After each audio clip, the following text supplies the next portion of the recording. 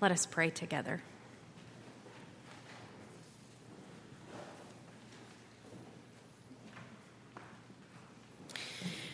God, we can fly the dove, and we can change the banners and the stoles and the altar cloths.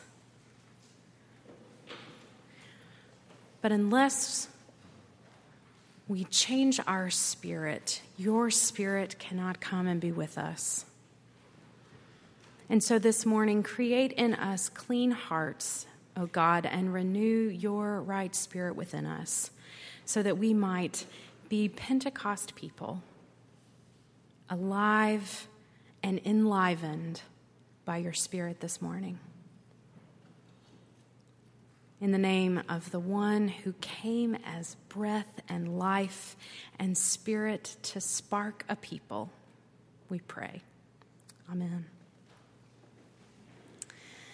Many of you know that I am a minister's kid many times over. And as a minister's kid, I was, of course, along with my family, the first to arrive and the last to leave every Sunday morning and every Sunday night and every Wednesday night and probably a few other times in the week thrown in for good measure, lest, 3 times not be enough.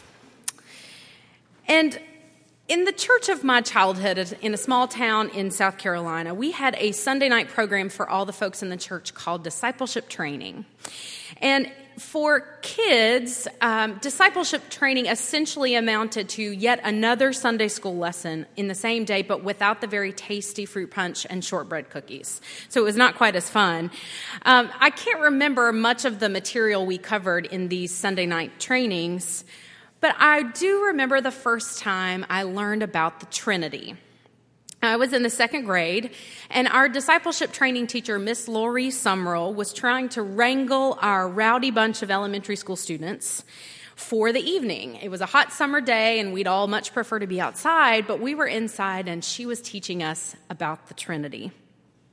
I remember her telling us that God was in 3 persons, that Jesus and God were fundamentally the same, that just as water can be solid and liquid and gas, so too can God be Father, Son, and Holy Ghost. I remember being aghast. How in the world could that be? I had just gotten to the point where I understood sort of how Jesus could be God's Son, but now to suggest that not only is Jesus God's Son, but somehow they're actually kind of the same person, but still different. But then there's a Holy Ghost thrown in there. What in the world? I did as any bossy and curious 7-year-old would do and began peppering poor Miss Laurie with rapid-fire questions about the Trinity. She answered my questions faithfully, but after several minutes of my persistent interrogation, and with Bradley Madden and Clint Keels over in the corner having a sword fight with broomsticks, she finally said, "Honey, you might just want to ask your dad about this." Our gospel lesson this morning reminds me of that hot Sunday night Q&A with Miss Laurie. We meet the disciples again with Jesus after long days and nights of increasingly enigmatic actions on behalf of Jesus. He washed the disciples' feet. He foretold of his betrayal and denial by Judas and by Peter. And he was predicting a very certain and impending absence. He had just told the disciples, "If you know me, you will know my Father also. And for that matter, you know him and you've seen him as well." I feel for Philip here. I imagine he probably just wanted to make sure he had all of this very confusing information straight. Because if, according to Jesus, they knew the Father and had even seen the Father, then his innocent request of, "Now show us the Father," was probably just to quell his increasing worry that somehow he had seen the Father and not known it and missed it. Jesus' incredulous response leaves more questions than answers for his disciples. "What do you mean, show us the Father? Hello, have I not been with you all this time? I'm in the Father, and the Father is in me. And this too, I'll ask the Father for an advocate, a comforter, a helper, a spirit of truth when I'm gone to remain with you. And this Holy Spirit will be sent by the Father in my name. And it will be unknown to the world, but known to you, because it will be in you like the Father is in me. Okay. I'm afraid that Philip and the rest of the disciples never quite understood what Jesus was saying. And let's be honest, how could they? How could they possibly know that the Jesus with whom they had traveled and devoted their lives to was God made flesh? How could they possibly understand Jesus' profoundly simple yet complex commandment? Love one another as I have loved you, and that's how I will know if you love me. The reality is they couldn't know that. Neither then nor now can we fully grasp the Trinity, that idea of God in three persons, the sacred mystery revealed in the dance between Father, Son, and Spirit. But our text asks us this morning, is this the end of the story? Should we stop seeking to understand simply because it is too complex to wrap our minds around? Or at the very least, should we tell our second graders to quit interrogating their teachers about the very fundamental character and nature of God? If there's no way to wholly comprehend the mystery of God, should we even try? We all have to only glance around our sanctuary this morning to be reminded that the story does not end in inactive confusion and resignation. In the midst of a gathered crowd of men and women from numerous nations on that first Pentecostal day, the sacred mystery of God arrived, enlivening, creating, sweeping, transforming, igniting. The Holy Spirit promised by Jesus decades earlier had now rushed forth in a gust of glory, filling the room with palpable God energy and setting off a cacophonous chorus of chatter. God's long exhalation began at creation, sweeping over the face of the waters and separating light from darkness, breathing light into beings and ordering the chaos. That exhalation continued throughout the long story of the Israelites, bringing wisdom and nurturing and birthing new life. It hung in the darkness of Golgotha as Jesus breathed his last. And from there, it gathered energy, pouring forth onto an imperfect yet hopeful group of Jesus followers who probably were confused in the haze of resurrection. To men and women, to young and old, to slave and free, Judeans and Egyptians and Romans and Jews and Gentiles, the Spirit spoke the messy and risky language of harmony, of inclusion, and of peace, a language of love promised and modeled by Jesus through the Father, and now given to ignite a people. I lived in Chicago several years back, and one of my favorite markers that I was back in the city after visiting family or friends back down south was the chorus of languages you would hear when walking the terminals at Midway or O'Hare airports. It was a far cry on the many variations of the Southern accent I had heard down in Alabama when visiting my parents, but it was a beautiful chorus in its own right. You heard Italian men yelling passionately on their cell phones, Brazilian businesswomen in their power suits making business merger deals, to Russian 20-somethings who were complaining about having to take out the trash, an Egyptian couple calling after their toddler, and the stately brogue of the Midwestern accent. These multicultural returns reminded me that I was one of a million from around the globe who had adopted Chicago as my home. Through the simple power of language, even languages that I do not speak nor do I understand, I felt connected and comforted, knowing that I was part of a greater whole. And so, like the chorus of languages at an airport, the Holy Spirit spoke at Pentecost the language of inclusion and of harmony and of peace. Did you notice in the Acts story that when the people were gathered and filled with the Holy Spirit and began speaking their own language, they were still speaking the same things? The languages were different, yes, but unified. Unlike a collection of soloists each singing their own song at the same time, these Pentecostal people were a chorus, singing different parts in different tongues, but combining to make a sacred harmony of spirit song. And so did you notice that after dismissing an account of drunkenness in the morning, Peter reminded those who scoffed at this particular revelation of the Spirit of a word from the prophet Joel, that God pours out God's Spirit on all flesh, that this Spirit language is to be spoken by men and women, young and old, slave and free.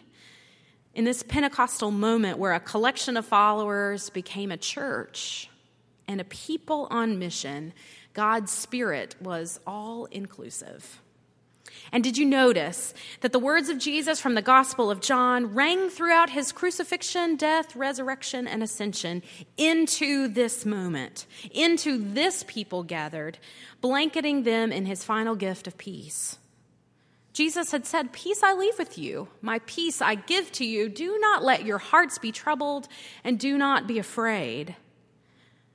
This is a peace that is breathed throughout the centuries, across generations and nations, a promise of Jesus to the disciples and to us alike to be present and to be comfort. Barbara Brown Taylor says that at Pentecost, God performed artificial resuscitation on a room full of well-intentioned bumblers and turned them into a force that changed the world. She goes on to ask, the question for me is whether we still believe in a God who acts like that.